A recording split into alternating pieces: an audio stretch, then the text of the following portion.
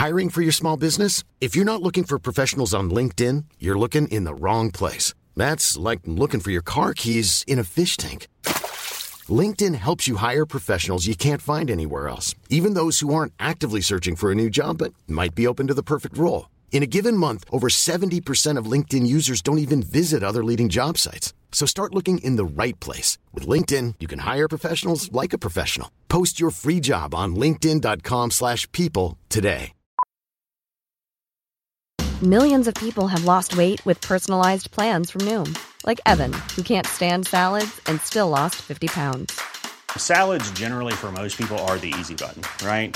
For me, that wasn't an option. I never really was a salad guy. That's just not who I am. But Noom worked for me. Get your personalized plan today at Noom.com. Real Noom user compensated to provide their story. In 4 weeks, the typical Noom user can expect to lose 1 to 2 pounds per week. Individual results may vary. Even when we're on a budget, we still deserve nice things.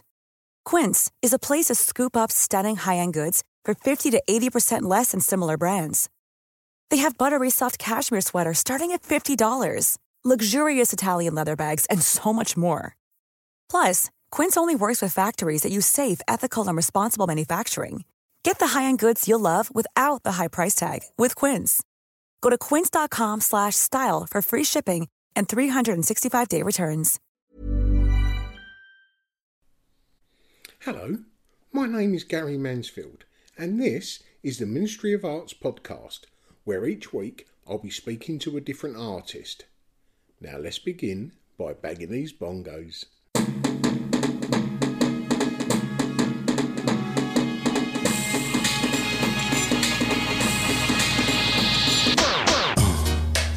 Yeah, right.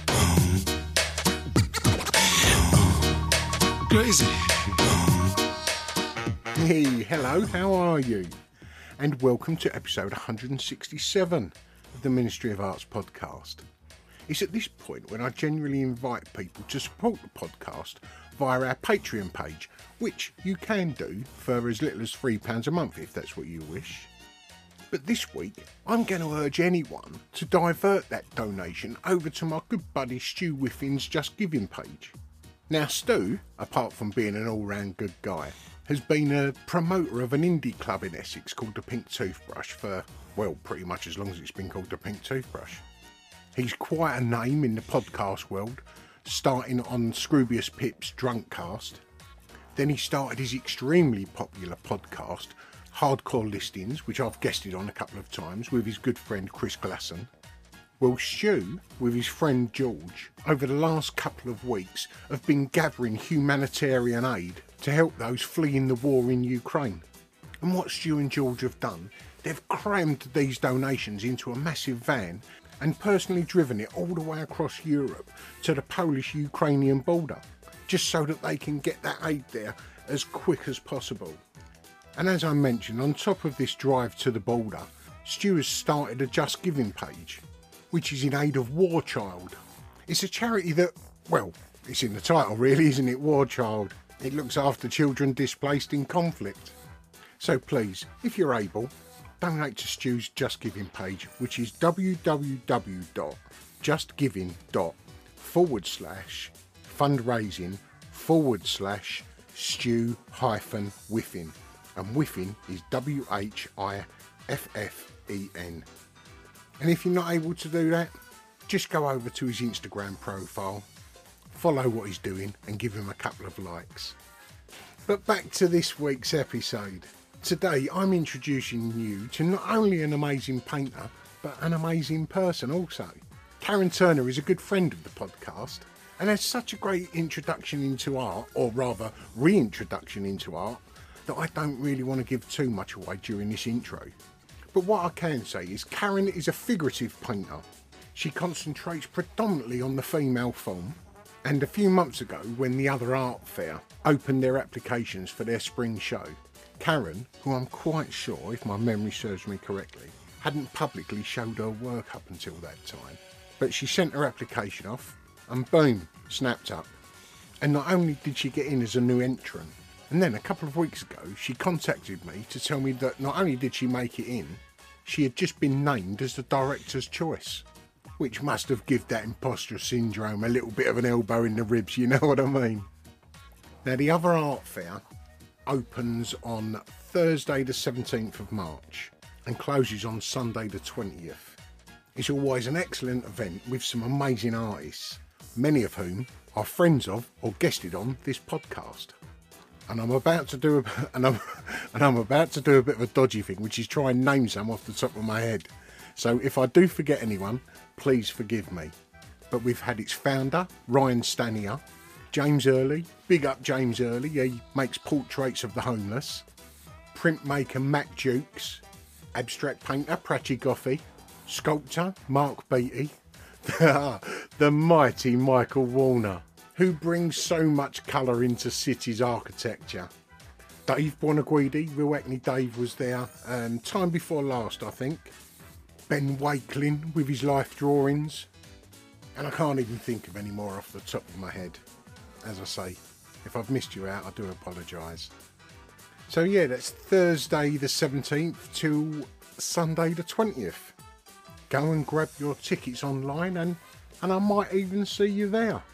And if you do go, make sure to go over and say hello to today's guest. So please, come and join me as I spoke over Zoom to Karen Turner. Is that one in progress behind you? He's just finished that one. Stunning. Slightly bigger than normal. Don't know if you can see very well. Oh, nice. Give you a rough idea. Do you paint that size for convenience? I don't really know. I think probably partly I'm just not ready to go big, and I don't know if I will go super big, because that one is actually bigger than I normally do. That's 50 by 50 wide, 76 high centimeters. Whereas my average is kind of 40 high, 30 wide. So yeah, that is quite big for me. But yeah, I think it was partly just caution to begin with. Just sort of didn't really know how good I would be and didn't want to try and do something I wasn't capable of. And now I'm getting a bit braver. But equally, I don't know how much I want to do something massive. But that might change. We'll see. Yeah, and if there's no call for it, there's no reason for it, is there, you know? People often say when they see the paintings in real life that they thought they were going to be bigger. They just sort of assumed they were really, really massive. I thought that when I saw them online. And yeah, I figured they were larger just because they generally are. And then when I saw, I don't know how I saw it, but there was one that was showing to scale. And I was quite surprised that they were smaller than expected. Every now and then, I think I'd like to do a really big one and surprise people. But there's a point there for me when they go so big that I don't know, the detail's not the same. I really, really like working with fine detail. Yeah. So I think if something goes too big, then I might not be able to do that in the same way. But who knows? I think I'll just gradually scale up until I know that this is too big for me, and I'll start kind of moving back down again. I would like to do a big painting with more than one figure in it. Yeah. And for that, I would need a bigger canvas. So maybe that's the way. If you did do it bigger and try to keep the detail, then your painting style would have to change, wouldn't it? Because you couldn't spend months and months on one painting. It wouldn't be viable, would it?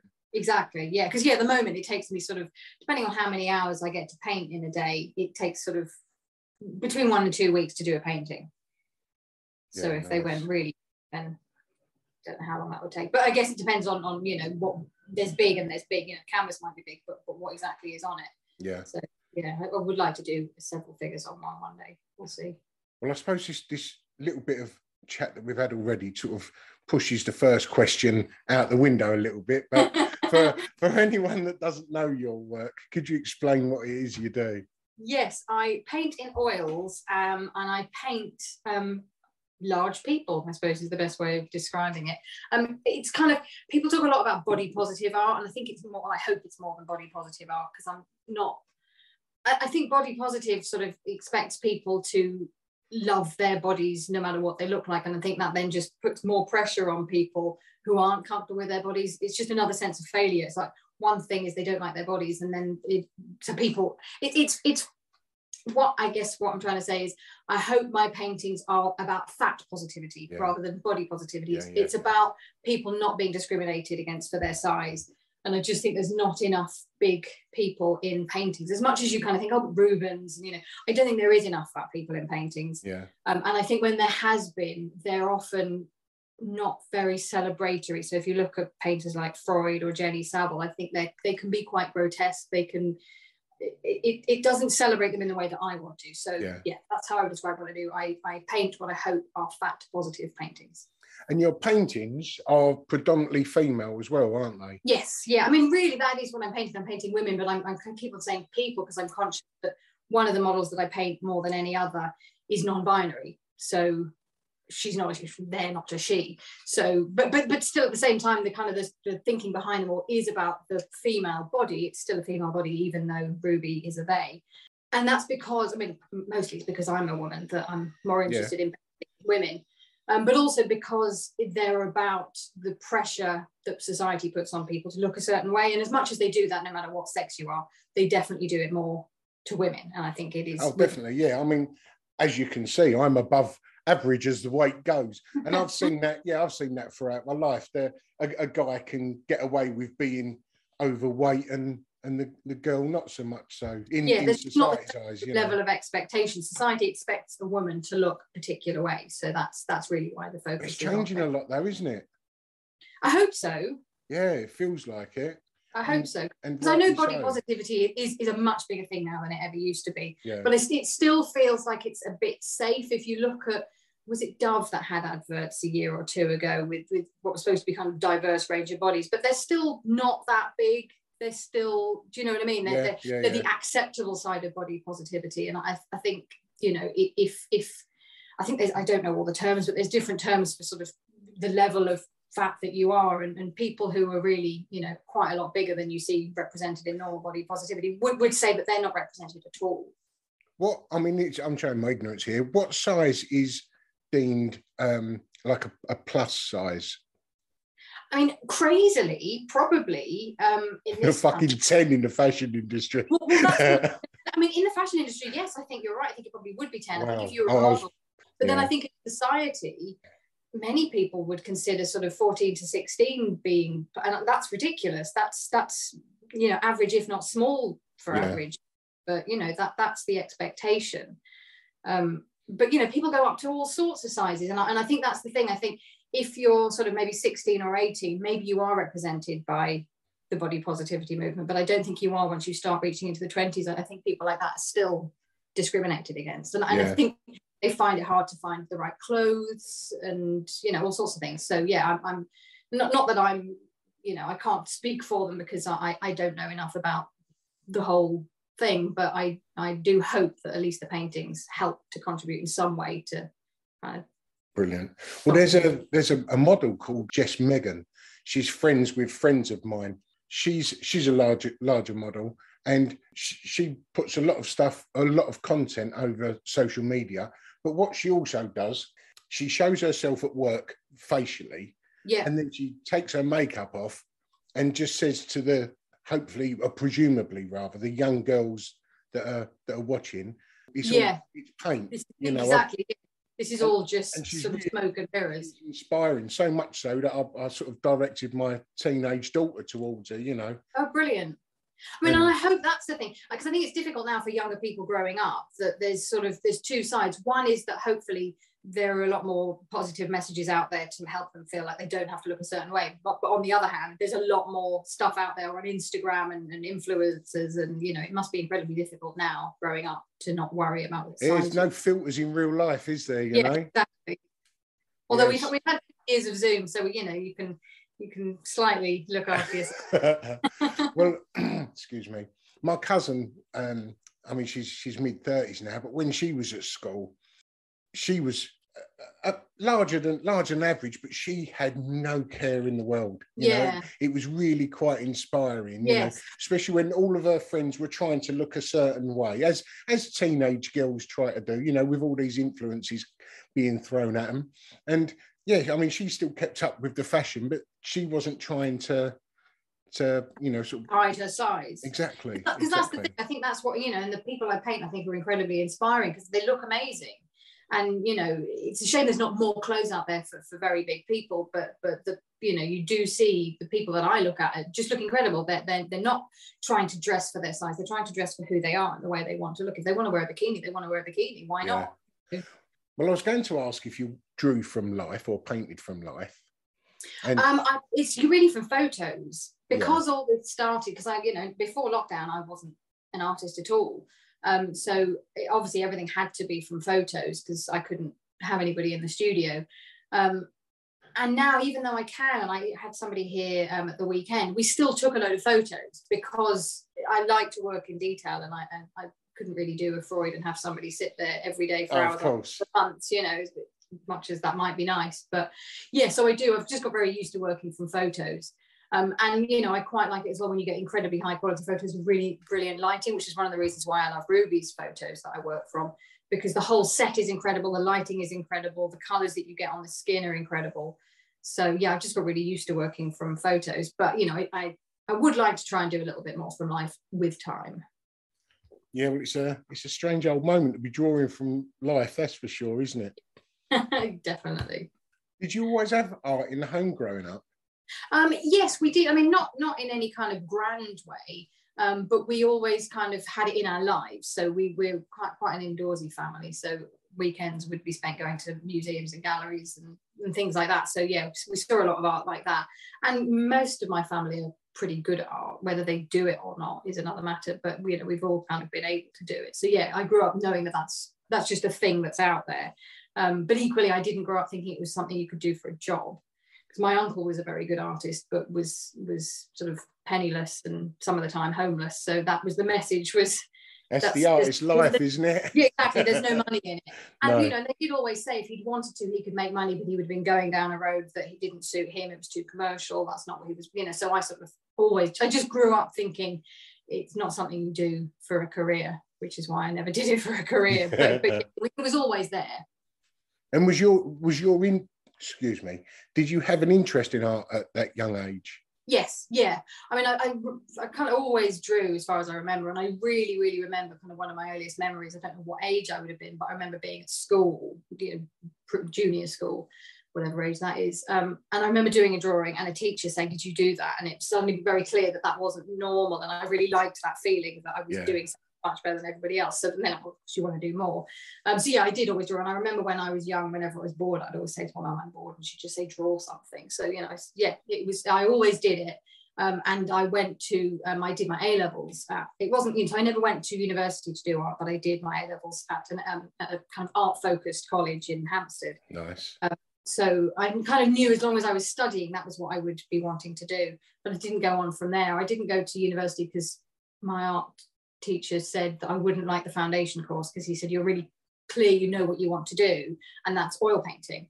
And if you did a foundation course, you'd be having to do all sorts of things that just would annoy you. So I don't think you'd like it." And so that was that. I mean, maybe I should have ignored that and done it anyway. But although I don't think I regret it, because it's never too late, and that's why I'm doing it now. Did you have a gap when you wasn't painting? Yeah, 25 years. That's a gap. What was you doing in the meantime? Well, basically after college, I just went out and got a job. Of course, and I worked sort of accidentally. I just went to the job centre and said, "What have you got?" And they suggested a job which they said pays too little, and I wouldn't bother. But I was like, "Well, if it's better than nothing, I'll start there." And it was in what was then called press cuttings, which is now called media intelligence. But it's what used to be people just literally cutting bits of newspapers out of newspapers to give to people to show what's being said about them. So whether it was an artist wanting to know how their show went, or an actor wanting to know what the reviews were, and now it's all businesses that need to know. And that's why it's called media intelligence, because now companies have not just the coverage itself, but they also have I've forgotten all the terminology because I don't work in that side of it anymore, but I can't remember the terminology at all. But yeah, anyway, it's now big businesses that have it. So that is actually the industry I've been in for 25 years, even though it's not my thing at all, and I'm not a specialist in it. And the job that because I still have the day job doing that, and the job that I do isn't in that side. I look after a client relationship platform. So it's kind of designing processes and working on cloud-based software. So it's totally different. But it's been a good career in that I've always been comfortable. I've always had a decent job. I've always worked with really great people. So I have enjoyed it. But when lockdown came along and I had a load of free time, I just thought it's probably time to stop putting off art, because I always intended to go back to it. That was always the plan. I just you only went back to it recently? Yeah, I went back to it less than 2 years ago. Oh, there you go. Brilliant. Excellent. I mean, it was literally lockdown. It was in lockdown, and it was the NHS Portraits for Heroes that did it. I heard Tom Croft on the news talking about that. And I thought, I think I'd quite like to do that. But then I was really worried, thinking, well, I haven't done anything for so many years. Could I even do a portrait? But I particularly liked it as well because it was for the NHS, and I've spent a lot of time in NHS hospitals over the years because I've got Crohn's disease, and I had a very bad car accident as well about 20 years ago. So I just sort of thought, do you know what, even if I can't do it brilliantly, I can at least try. And for that, you had to have an Instagram account. So I set up an Instagram account and sort of made out I was this artist and said, I'll do a portrait, and did a few portraits, and then just kind of, it just went from there. Excellent. So, from nothing to this. Oh, what a great story. What a great story. So how often do you paint now? Every day. Excellent. So yeah, even though I have the day job, I'm lucky because I've always worked from home. Well, since we moved from London to Suffolk, so 7 years, we always worked from home, and it was always flexible. So I can do painting at the end of the day, beginning of the day, sort of however, as long as I do all the normal hours in my job, it doesn't really matter what days and times I do them. So I would, on average, work, whether it's the day job or this, from about 8 in the morning till about 8 at night, Monday to Friday, and then 9 to 5 at the weekend, just painting. So I'm sort of doing 2 full-time jobs at the moment. Superb. Yeah, hopefully one day. What a great story. Oh, brilliant. I'm glad to think it's good. But yeah, hopefully one day I'll be able to ditch the day job, but it doesn't happen overnight. So was you surprised with the outcome of that first drawing after not literally having your hand in it for 25 years? Probably not the very first one. I think they weren't brilliant to begin with, but they didn't take too long to get better. Yeah, it's a warm-up sort of thing, yeah. Yeah, exactly, yeah. So I think the first few weeks were probably a bit rubbish. Although I think I probably thought at the time they weren't that bad, all things considered. But, if I look back now, they were rubbish. But yeah, I think because I did it every day, and I think because I just felt I could do it, I everything I did that wasn't good enough, I knew I could do better. So I didn't sort of think, this isn't quite good enough, I should give this up. I never wanted to give it up. I knew there was more in there. I knew, it's like, I remember when I was young, I used to walk around the National Portrait Gallery looking at paintings going, I could do that just as well as that artist. Just completely believed I could do it. So yeah, I just kind of stuck with it. Excellent. When you started, was it a drawing you'd done first of all? It was a painting, but it wasn't a brilliant one. I wish it had been better. And so then for the doctor nurse actually that I did it for. Well, a doctor in training. She was a nurse then. She's a doctor in training now. But I did it for. I then did a drawing because I thought I don't think this painting it had a good enough likeness, so I did that. And then I just kind of stuck with drawings, I think probably because of that painting, and I thought that's not quite as good as I want it to be, and so I got a bit nervous of painting and just thought, I can't really paint as well as I want to, but the drawings were getting better and better, and people seemed on Instagram to really like the drawings, so I just did them for probably about a year, really, really wanting to paint, but thinking, I can't paint as well as I can draw, so I'm not ready. And then I just realized that I'll never be very good if I don't do it. No. So I started painting, and it was only then when I went back and started painting fat people that I was like, this is working now. Suddenly I can do it. Rather than just doing people's faces, I was focusing on the body, and it just all kind of fell into place. And I haven't drawn since. Well, I draw before I paint, but I haven't drawn a drawing just for the sake of a drawing since. So do I presume that you had to go out and buy a bulk load of equipment? I suppose so. Yeah. Wow. Yeah, because I had some old bits of paint, but they weren't really good enough, over the years. So yeah, I did go out and buy a load of. And that's where I'm lucky that I've got the day job, so I've been able to fund all of this through that. Yeah. Which is a massive luxury. So yeah, I had to. I suppose as well the canvases were quite small, so it wasn't as big an expense as it could have been by having to go out and buy all that kind of stuff. And I still had some old brushes, but yeah. And then over time, able to move from that little studio to this bigger one a bit further into the house. Superb. What a great story. And I so didn't realise that. The drawings that you create, they're very linear, and a lot of the background is present, isn't it? sort of do and don't do. I mean, I have done some with backgrounds. When I've done bigger drawings, there's been backgrounds, and smaller ones less so. But I did used to like to do kind of colour for backgrounds. Colour's quite a big thing, and so in a drawing there was less colour, so I used to kind of focus a lot on doing a nice sort of sheen around somebody's face and that kind of thing. But yeah, I've never been overly interested in drawing or painting things beyond people. No. And it does put them in a space, doesn't it? And a lot of the time, you may not even put a shadow underneath to sit them on the floor. So they are literally just floating in midair. Yeah. Yeah, I mean, when I first discovered art, there was in an old book, there was like these old Leonardo drawings that would just, there'd be a painting in the middle and then just all these little sketches around the outside. And it was those little sketches that really caught my eye because they were beautifully drawn, but very illustrative, if you like. They looked like they had taken a few moments to draw, but they were perfectly drawn. And it's that sort of thing that come back to mind when I saw your drawings and your paintings alike. Oh, well, that's a nice comparison. I'll take that. I'm sure you will, yeah. I was going to say, when did you realise you want to be an artist? I know that you came back into it 2 years ago or thereabouts. Yeah. Did you think, first of all, it'd be a hobby and then it grew into a second income? Yeah, I definitely thought it was going to be a hobby. That's all that's all I ever thought it could ever be, ever. Especially kind of doing it now. I don't know why you think, I don't know why now would be too late at all. But yeah, it was definitely just going to be a hobby. So yeah, I don't know when. It was definitely after the painting rather than just the drawings. Because, I did sell drawings, but it still was just, just a little bit of income and, nothing more than a hobby. Actually, it was probably when I entered a painting into the Hollybush Emerging Woman Painter Prize and got into the final. So I was one of, I can't remember how many artists, but it was 10 or 15, something like that. And I thought, oh, hang on a minute, I've been painting, if you ignore the break, I've been painting for like a few months and I'm shortlisted along with like some really amazing artists. And I thought, I think this, there could be something here. This could actually, and I think as well, I got a lot of really good feedback on Instagram kind of from day one. So I knew that there was to an extent an audience. So yeah, I think it was that. I think it was probably being shortlisted for that made me think this could actually turn into something. And why don't I try and do the most I can to make a career out of it? Well, it's, we all get sort of compliments, friends and family, but it's not until a stranger for no other reason than looking at your artwork is, it pays them a compliment. That's the pat on the back that we all look for, isn't it? Yes. And especially, on Instagram, so many people on there are artists themselves. So, people who've been doing it for years, people who've been doing it for weeks, people, just all sorts of different types of artists. And so that, that means a lot as well to have artists pat you on the back. Yeah, so nice. I could do this, so that's what I'm trying to do.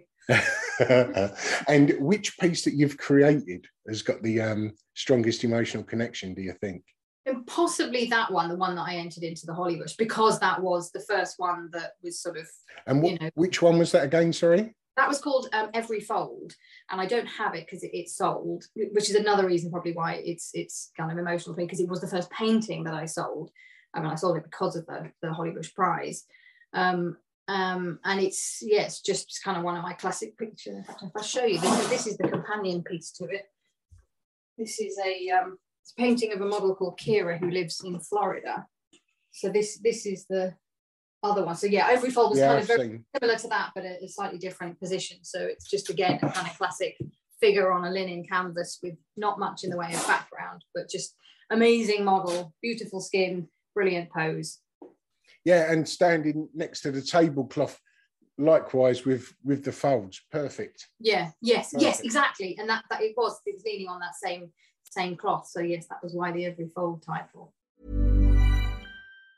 Planning for your next trip? Elevate your travel style with Quince. Quince has all the jet-setting essentials you'll want for your next getaway, like European linen, premium luggage options, buttery soft Italian leather bags, and so much more. And it's all priced at 50 to 80% less than similar brands. Plus, Quince only works with factories that use safe and ethical manufacturing practices. Pack your bags with high-quality essentials you'll be wearing for vacations to come with Quince. Go to quince.com/trip for free shipping and 365-day returns. Hiring for your small business? If you're not looking for professionals on LinkedIn, you're looking in the wrong place. That's like looking for your car keys in a fish tank. LinkedIn helps you hire professionals you can't find anywhere else, even those who aren't actively searching for a new job but might be open to the perfect role. In a given month, over 70% of LinkedIn users don't even visit other leading job sites. So start looking in the right place. With LinkedIn, you can hire professionals like a professional. Post your free job on linkedin.com/people today. Well, we did have a couple of questions, which I should have paid more attention to because you've pretty much answered both of them. It's, do you paint larger scale? Yeah, I suppose the answer at the moment is the largest is, I did a 50 by 100 tall, 50 wide, and this one is 75 by 50. So yeah, that's kind of the largest at the moment, but I'll work my way up, but I can't see myself going really much beyond kind of 100 by 100, realistically. And another one, it just mentioned, why the bare canvas? Well, that is because, I mean, aside from the fact that I love linen canvas, I just think it looks beautiful. I just think it looks so good next to the skin because I don't do backgrounds usually much. I just think it would look quite strange if you had a figure floating in midair on a canvas that was, you know, covered in white gesso. I just don't think it. In fact, I think the color of the raw linen next to the skin really, really works.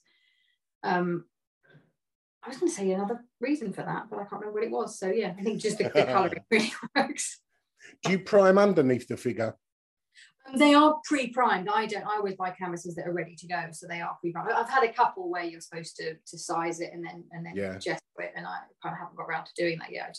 I'm lazy, and I like buying ones that are ready to go. It's not lazy. If it works what you're doing, it works what you're doing, doesn't it? Yeah, exactly. And some of them as well. There's a brand that I often use called Frisk, which has a little bit of a kind of shiny sheen, which is brilliant. I hadn't fully noticed until I exhibited them last year, and they were under a light, and it looked like there was this kind of amazing sort of shimmery glow on it all, which everybody thought I'd put on afterwards. So that was a bonus.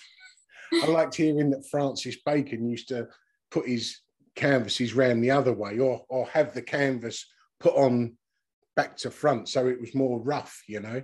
Oh wow, that would be an interesting thing to try. And you would have to stretch your own canvas if you were going to do that, though. Yeah. But yeah, and again, one day I would consider doing that, because as much as I don't necessarily want to go huge, I would like to try different shapes of canvas that aren't so readily available. So for that, I guess I would have to, I say stretch my own, I would get Phil to do it for me, my husband. He does all those kinds of things. Of course. So, yeah, I could try. Is he an artist as well? He's not, no. He's a kind of a man of all jobs. He's a writer, but then around the house he can do pretty much anything. So I'm lucky. He also, thankfully, because I'm, you know, effectively doing 2 full-time jobs at the moment, he does pretty much all of the housework too. So I have the luxury of sitting in here on a Saturday while he comes in hoovering around me and emptying the bins.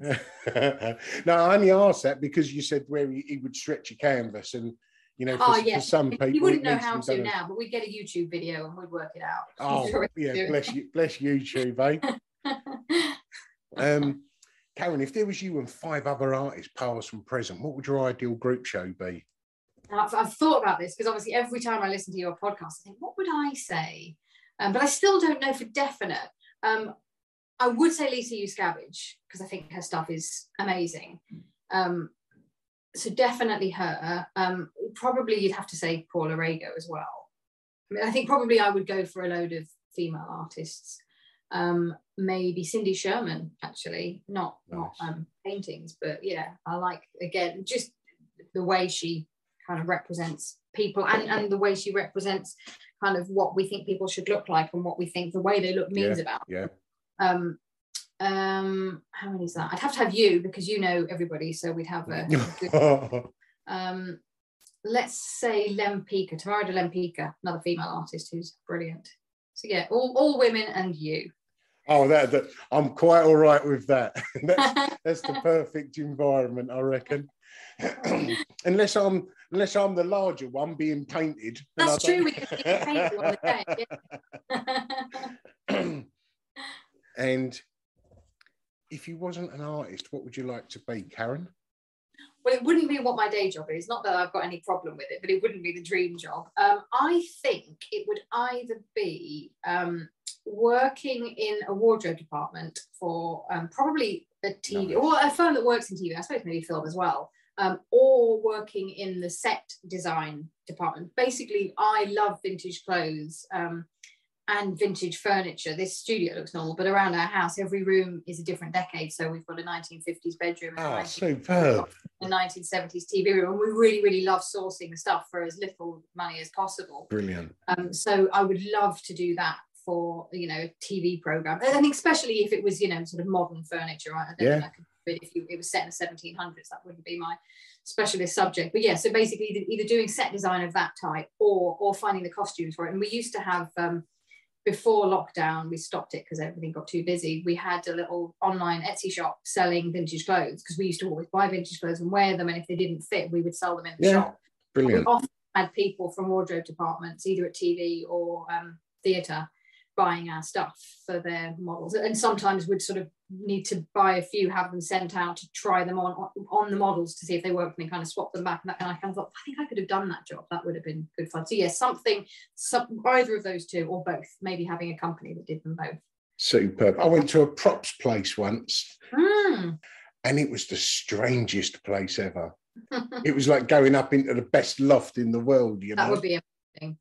See, I used to have dreams of things like that, walking into a room where you just have, was it Angels and Bermans, the firm that did, they used to have a load of costumes, all sorts of different decades, and you could hire them for parties, but they were really good quality. It wasn't like going to a fancy dress shop, it was serious quality. I think they still exist, but they might just be called Angels. I've heard of that one. Yeah, I'd seen them on TV when they were Angels and Bermans, and it was just like a warehouse full of, you know, what decade do you want to be? Just looked incredible. So yeah, I would dream of walking into places like that. Excellent. You said about your job when you started it. I remember when I first started writing to the artists when I was in prison years ago, and in their press packs, it would be a photocopy of a cutting. So you'd have like an image and then just the column of text. Can you remember what colour paper it was on? No.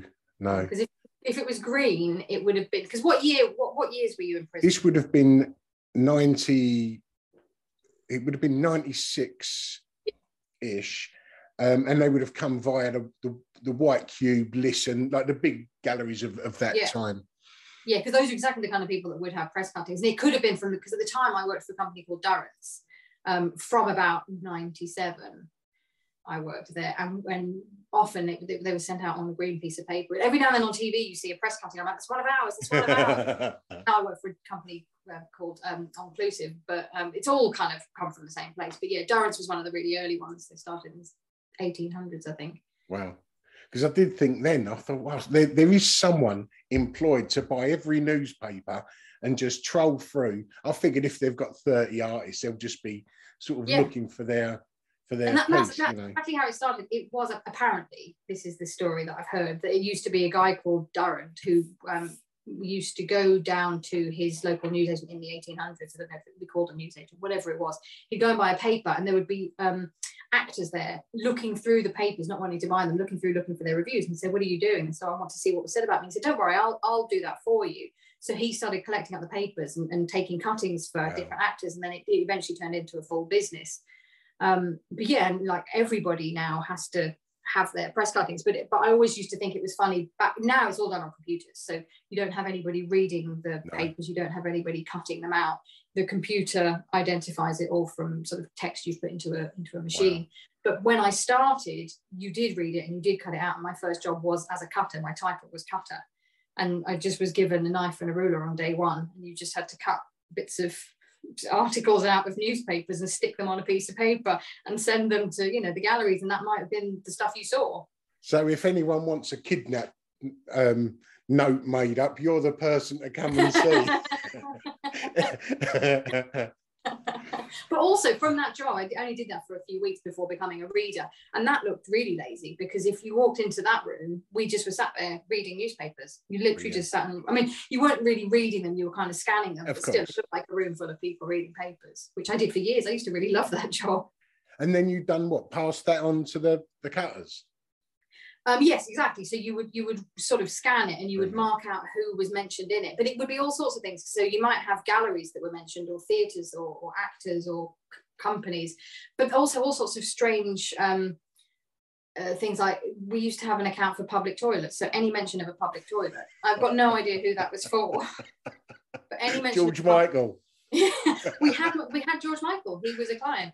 Oh, wow. When I was at Clarence, they had all that kind of the sort of the more media world. The company I moved on to was sort of more big business and finance. So, but yeah, we had George Michael. In fact, we had it wasn't really Hugh Grant. It was Liz Hurley, but she had an account that also looked for Hugh Grant. And after he was caught in America with a prostitute, she then apparently, I don't know if this is true, but she apparently sent, when she got the invoice for the coverage, she sent a letter or an email or whatever. It's the 90s. What do we do? Emails? Yeah.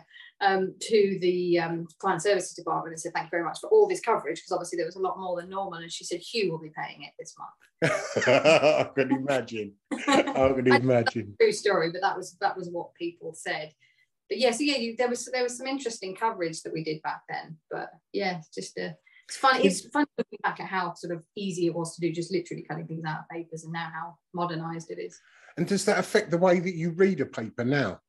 It did then. It doesn't now, but it did then, because I just used to see terms and sort of, well, I suppose sometimes I might actually think about an old, probably if I saw a mention of a public toilet, I would stop and think, wow. But yeah, definitely back then you couldn't really read anything without thinking, oh, that's, and it would get really boring at the weekend as well, because you'd see something and think, oh, I must tell somebody that this is in here, because we would miss cuttings too. Yeah, of course. So you missed coverage. And the client would usually know, and I always think, how on earth do they know that we've, if we're being paid to look through their press, how come they know what's in their press and tell us that we've missed it? But they always did. Yeah, I mean, because most of us would have looked through a page of text looking for something in particular. Yeah. But having the trained eye to do that, I presume it's as if it's standing out in bold text. Yeah, and for some reason I had a really good eye for it. I was kind of better than anybody else, because you used to get so many cuttings a day, and the average was like 100 cuttings a day would be a good day, and I think the record was like 250 or something, and my record ended up being 880 something. I just was really, really, really good. I could just look at something and see all the different, it was really weird. So yeah, and it definitely is a physical thing. It's not just about your mind remembering the search terms, although you did need to remember all the clients that we had. Yeah. But somehow my eye could just see all this stuff just at a quick glance. Weird. Yeah, when I was in jail, there was a solicitor, and watching him read a book, like he'd be sitting in the library reading the book, and it wouldn't be just turning one page after the other, but it would be sort of like, I can't remember now, maybe 10 or 15 seconds on each page. And it's just literally like looking at each line of text, and then he'd go to the next one. And it was absolutely fascinating to watch. And he absorbed the book somehow. Wow, yes, I couldn't do that. I could scan it and find the search terms, but the story wouldn't be going in. I wouldn't really know kind of too much about what was. So I definitely couldn't read a book like that. Yeah, he'd read the book, the page quicker than I'd read the title, Have you got anything coming up at the moment? I have. I've got several things coming up at the moment. The big one is the Other Art Fair. Excellent. In the Truman Brewery. So I don't know exactly when this is coming out, but that is on the 17th to the 20th of March.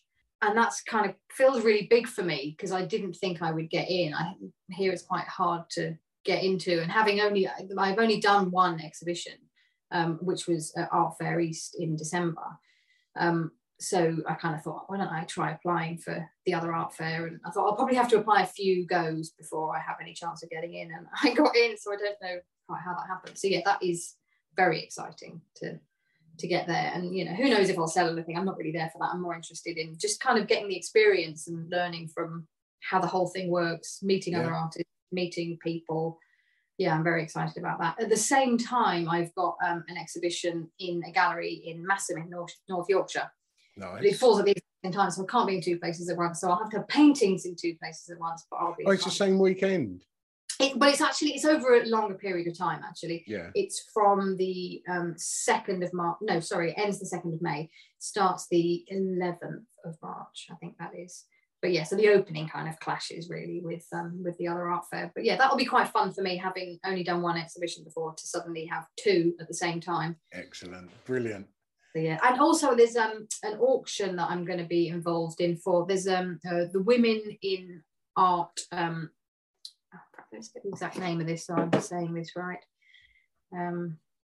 They kind of came from the Hollybush painting, Women in Art CIC, and they are a community interest company designed to support female artists and try and kind of redress the balance of, you know, how many male artists tend to end up in galleries versus women ones. So they have an auction coming up. I think it hopefully will start 14th of February, and the idea is it will close on International Women's Day, which is the 8th of March. So I'm going to have a couple of paintings in that. So that should be good fun too. I don't know at the moment who the other artists are. I think there's going to be about 30 to 40 artists. Nice. But I presume they will all be women. And where was that, sorry? It's going to be online. Oh, excellent. And it's being organised by the Women in Art CIC. Excellent. And the other art fair, what are you going to have on show there? Well, I'm definitely going to have this big painting of Ruby. That will be my main one. Although I'm kind of hoping I might, between now and then, be able to squeeze in one more bigger painting, because that obviously takes a little bit longer than the slightly smaller ones. So yeah, I'm hoping to do another big one of Ruby. But do you know what? It'll probably be quite heavily Ruby on the walls when it comes to that. Yeah, it's going to be some of my sort of the slightly larger, a lot of.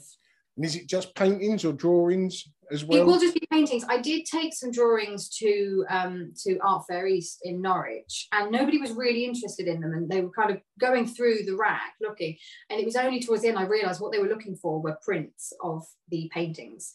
So my plan is to have some prints instead. Excellent. As well or instead? Instead of drawings. I mean, I suppose I thought you meant instead of paintings. Oh, no, I'll definitely have paintings. But yeah, the plan is to have a few, I don't know exactly which ones I'll choose yet, but some limited edition prints, just sort of maybe 3 different paintings. I'll see, maybe more, we'll see. But yeah, I don't think anybody really was. I think probably because at the fair they didn't know me, and a few people came from Instagram, but for the most part they didn't know me, and they saw these paintings and liked them, but didn't necessarily want to spend the money for a full original. So just wanted a smaller version, and then was like, what was these drawings? The drawings. That's the great thing of an art fair, is that you don't have to know the person as you're walking along, passing, each stall within a couple of paces, looking left and right, you're making new discoveries. Exactly. Yeah. It was brilliant for meeting new people. Actually, absolutely brilliant. It was, it went so much better than I thought it would. I didn't really know what to expect, having never done one, but it was fantastic. And I'm definitely going to be doing that again at the end of this year. So it was a really, really good art fair. But yes, so instead of drawings, prints, I think they might be. Excellent. And how many paintings do you think you'd be taking? Maybe about 10. Nice. Don't want to take too many. And it's not a huge space I've got. I've got one of the, is it 5 meters, the smallest booth that you can get, I think. So yeah, I don't want to crowd it. 5 meters? I think so. The smallest? Yeah. Or is it 4? I thought it was 3, but shit! You have the side. Does that come in it as well? The sidewalls in the I think that's classed. Yeah, sorry. Yeah, I think. I thought you meant a 5 meter stretch. Oh no! It's basically you get. I think 5 meters is the smallest. I think it is. And you. It is 3 meters plus the meter petition. Exactly, but what they say at the moment, until we get nearer the time, is they don't know exactly how that will be laid out. It probably will be, sort of 3 and then 2. Yeah. But equally, it might be a slightly different layout. So kind of don't assume you're going to get a set thing. But yeah, in total, I think it's 5 meters. So yeah, I don't want to crowd it. Is that the figure that you've used as your little advertisement for the other art fair? The one I haven't done any of that yet. They haven't asked for sort of a particular. I saw one on your Instagram. Did you just make that? Yes. Yeah, I did that myself. Yeah, that was this one, which is again slightly bigger by my standards. That's the one I put on there. That yellow really pings off of that canvas, doesn't it? The blonde hair. Colour. I really love putting quite bright. I kind of, you want the skin to look realistic, but then I always try and put something just to sort of. Yeah, with your drawings, when you put something in the background to make the profile, they really ping off of there. Yeah, it really works. And yeah, I just really, really love colour. And although, there's obviously a lot of paintings out there that are a lot more colourful than mine, because I am trying to represent, you know, realistic skin tones. I just think you can still put in, you know, hints of really bright colours. Yeah, brilliant. How do they look with a frame, Karen? Well, you do all of them with a fairly simple frame. I'll show you this one. I just do that kind perfect. of... Yeah, nice little tray frame. Simple. Perfect. Yeah. Karen, that looks fucking gorgeous. It really does look good. In the auction, that's one of the ones that's going. And that's a perfect frame as well. It just needs to be as subtle as the background, but yeah, exactly. different. You don't want you don't want it to be too big. You don't want it to be the wrong colour. So it's just a really natural. It's like an off-white. Well, that's the perfect thing. It is those natural materials you've got. You've got the natural canvas. Is it canvas or linen? Yeah, it's linen canvas. So you've got the natural wood going round as the frame, exactly, coming into the canvas, and then it goes on to the skin tones. Perfect. Yeah.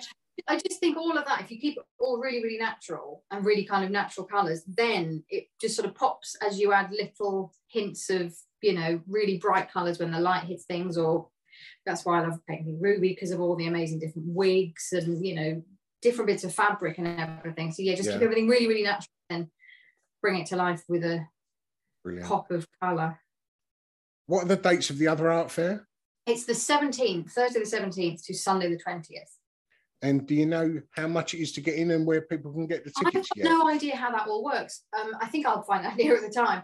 And I believe I'm going to get, just from sort of reading about it, I believe I'm going to get like a code that people can use to get a discount off tickets. So obviously once I know about all of that, I will be plastering that all over Instagram. So as many people as possible will do that, hopefully. You can just contact the other art fair, and it's always a good show. Yeah, I am really, really, really looking forward to it. I just think it's going to be a lot of fun. I really can't wait as well to see all the other artists that are there, because I don't really know I know of a couple that are going to be there, but I'm excited to have a look around, although I probably won't get a huge amount of opportunity to do that.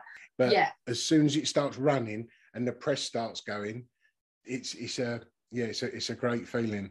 Yeah, it's exciting. And I'm really, really glad I have at least done one art fair first. So a lot of it, because I had to put a lot of work into that and just working out, well, how do I want to hang these?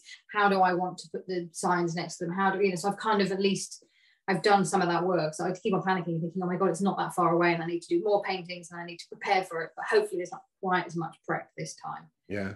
Because every year they have a featured artist who does something in the foyer or with the charity that are involved. And just before lockdown hit, I got asked to work alongside the Connor brothers doing something to do with portraits of inmates with the charity Calm. The lockdown hit and that didn't happen. So, so that was quite a shame. Yeah, I look forward to seeing your work there and to seeing you in person. Yeah, exactly. Yeah, I mean, it's been nice to meet you via Zoom at last, but it'll be even better to meet you in person.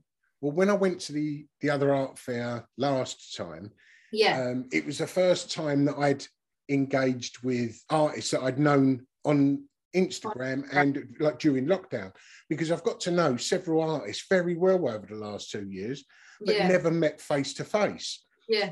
And it was quite strange to sort of meet these people that I've only ever seen on Zoom, you know, or Instagram. Yeah, seeing them face to face, it was great, and there were so many of them as well, you know. Well, that's the brilliant thing about something like the other art fair, that you'll have a lot of artists rather than, you know, a smaller fair where, you know, you're not going to know as many people. But yeah, it's just even meeting people still feels to me a bit like a novelty. I know we've been able to leave the house for a while, but it still feels quite odd. You know, that's, you know, Art Fair East was like that, just to be out of the house and meeting some people that I knew on Instagram and a few people that came to see me because of Instagram. It's like, oh, you're a real person. We're out in the real. It still feels quite surreal to be able to do that. Oh man, I'm so looking forward to the time when it's not awkward, when you can just shake someone by the hand or exactly. You know, give them a hug. You don't know whether to shake, elbow, fist pump or nothing at all, you know.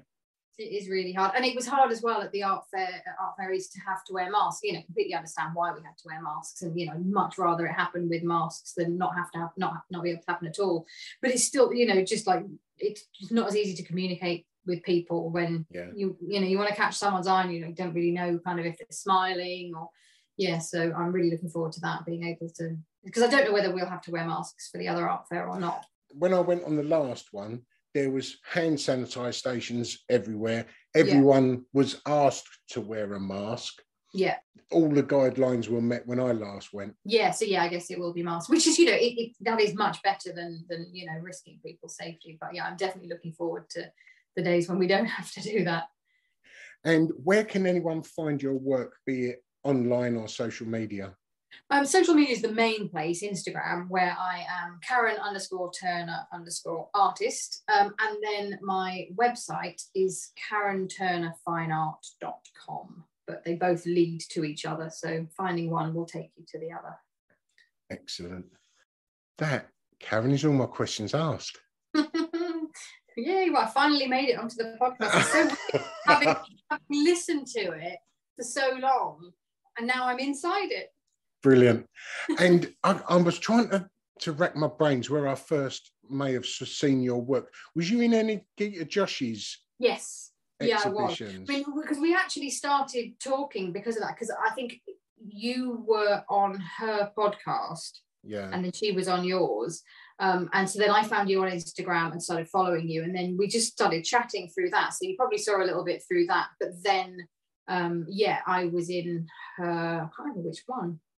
But I was in one last year. And then I was in Art Scene, the latest one that came out at the end of last year. But second edition, I'm in that somewhere. I can't remember what page. But actually, there's a picture of the studio in there as well. Excellent. Yeah, she's got the third copy coming out shortly. Yes, yeah. This is a really, really good magazine. Really good. Well, as I said, that's all my questions asked. I hope you have a great time at the other art fair between the 17th and the 20th of March. Great experience, and I will see you there. I'm really looking forward to it. Take care. See you soon. Ta-ra. Well, hope you enjoyed that episode of the Ministry of Arts podcast. If you're unable to support us on Patreon, leaving a review on whichever platform you listen to this podcast really does help us get noticed and anyone else looking for an art podcast, or even giving us a positive shout out on your social media. Anything is appreciated, but either way, thanks for listening, and until next week, ta-ra.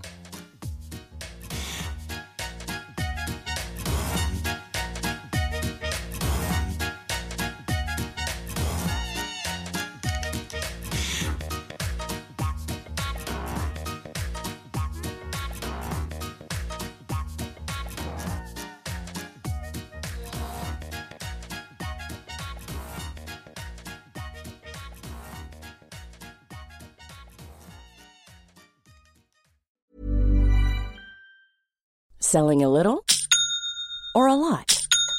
Shopify helps you do your thing however you cha-ching. Shopify is the global commerce platform that helps you sell at every stage of your business. From the launch your online shop stage to the first real-life store stage, all the way to the did we just hit a million orders stage. Shopify is there to help you grow. Shopify helps you turn browsers into buyers with the internet's best converting checkout. 36% better on average compared to other leading commerce platforms. Because businesses that grow, grow with Shopify. Get a $1 per month trial period at shopify.com/work. Shopify.com/work. Planning for your next trip? Elevate your travel style with Quince. Quince has all the jet-setting essentials you'll want for your next getaway, like European linen, premium luggage options, buttery soft Italian leather bags, and so much more. And is all priced at 50 to 80% less than similar brands. Plus, Quince only works with factories that use safe and ethical manufacturing practices. Pack your bags with high-quality essentials you'll be wearing for vacations to come with Quince. Go to quince.com/pack for free shipping and 365-day returns. If you're looking for plump lips that last, you need to know about Juvederm lip fillers. With Juvederm Volbella XC and Juvederm Ultra XC, your lip look, whether it's subtle or bold, can last up to 1 full year with optimal treatment and no additional maintenance. Find a licensed specialist and see if it's right for you at Juvederm.com today. That's JUVEDERM.com. Add fullness to lips in adults over 21 with Juvederm Volbella XC or Juvederm Ultra XC. Do not not use if you have severe allergies or a history of severe allergic reactions, or if you're allergic to lidocaine or the proteins used in Juvederm. Tell your doctor if you have a history of scarring or taking medicines that decrease the body's immune response or that can prolong bleeding. Common side effects include injection site redness, swelling, pain, tenderness, firmness, lumps, bumps, bruising, discoloration, or itching. As with all fillers, there's a rare risk of unintentional injection into a blood vessel, which can cause vision abnormalities, blindness, stroke, temporary scabs, or scarring. For full, important safety information, visit Juvederm.com.